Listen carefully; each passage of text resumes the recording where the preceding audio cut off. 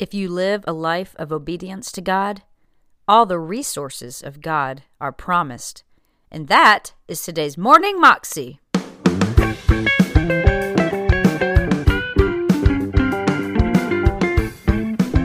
Welcome to the Morning Moxie Show. I am your host, Alicia Sharp, and today on the show we have Charles Stanley, and he is talking about suffering a faith failure. How many times have you suffered faith failure? Basically, when you're going through your life and you just don't see the things of God coming to pass in your life, so you pretty much stop believing for those things to come to pass in your life. And, he talks about this almost as if, and it is really, that if it's a sin of rebellion, because we just don't believe God. We choose not to believe God. We choose not to go forward with the things that He's called us to do. We choose to believe in our own strength and the fact that we just can't do it, instead of trusting in God for Him to enable us to do exactly what He's called us to do and to receive exactly the promises that He's called us to receive, and to just allow Him to empower our lives. Here's Charles. And when we back off, listen carefully, we back off and we say, well, I know that's what God says. I've heard that so many times in 54 years as a pastor. I've heard that so many times. Listen, I know that's what the Bible says, but I know that's what it says, but. In other words, I'm an exception to the laws of God, the rules of God, therefore it won't work for me. The truth is, listen carefully, it's easy to say, oh yes, I sin against God. Don't you find it a little bit more difficult to say, I rebelled against God? There's something about that word rebel that's more powerful than just sin. Because we can take sin and say, well, everybody has a little sin here, a little sin there. Rebellion is like witchcraft. God hates rebellion because, listen, it is a strike against the person of God, the power of God, the work of God, the will of God, and the ways of God. He doesn't do anything that is not proper and right and perfect. Some of you lived a rather rotten life before He saved you, and you look back and you thank God that He saved you out of a life of sin. Well, He started blessing you, and He keeps on blessing you. Have you forgotten what He saved you from? Look, with the blessing in sight, they forgot. That in itself is a terrible sin. To forget the blessings of God, who has blessed us abundantly over and over and over again. Think about this. God saved you from your sin. Let's say, for example, you drank, you and this and immoral and all these things and going on in your life, and you got saved. Somewhere along the way, somebody misled you a little bit. You stopped reading the Bible and stopped going to church. You know you're saved, but you're miserable. And what happens? Next thing you know, you're looking at your past, and it was hell on earth.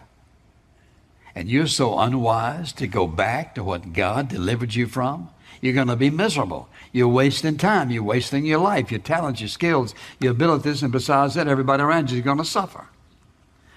Listen, rebellion against God is devastating. It isn't just a piddling sin. It's a devastating act. And the more God wants to bless you, the worse the penalty when you choose to rebel against Him. Naturally, they fail to see things from God's perspective. Because when they saw these Nephilim and these Anaks, they were very, very large, physically bodied men. Well, so what? In other words, David took one sling with one stone and slew a 9-foot giant. And then he cut his head off with Goliath's own sword. Here's what happens. Watch this. We who are believers, and we've been believers a long time, we underestimate the awesome power and the willingness for God to intervene in our life in situations and circumstances where we need Him. And we say, well, God will do it for them, or God will do it for him, or God will do it for somebody else. For what reason? You can't even name the reason. Well, so-and-so is better than I am. Well, what do you mean better than you are? You're a child of God. If you're living in a life of obedience to God, all the resources of God are promised. Listen to what He says. 1 Thessalonians 5th chapter, that 24th verse. He says, the God who calls you will enable you.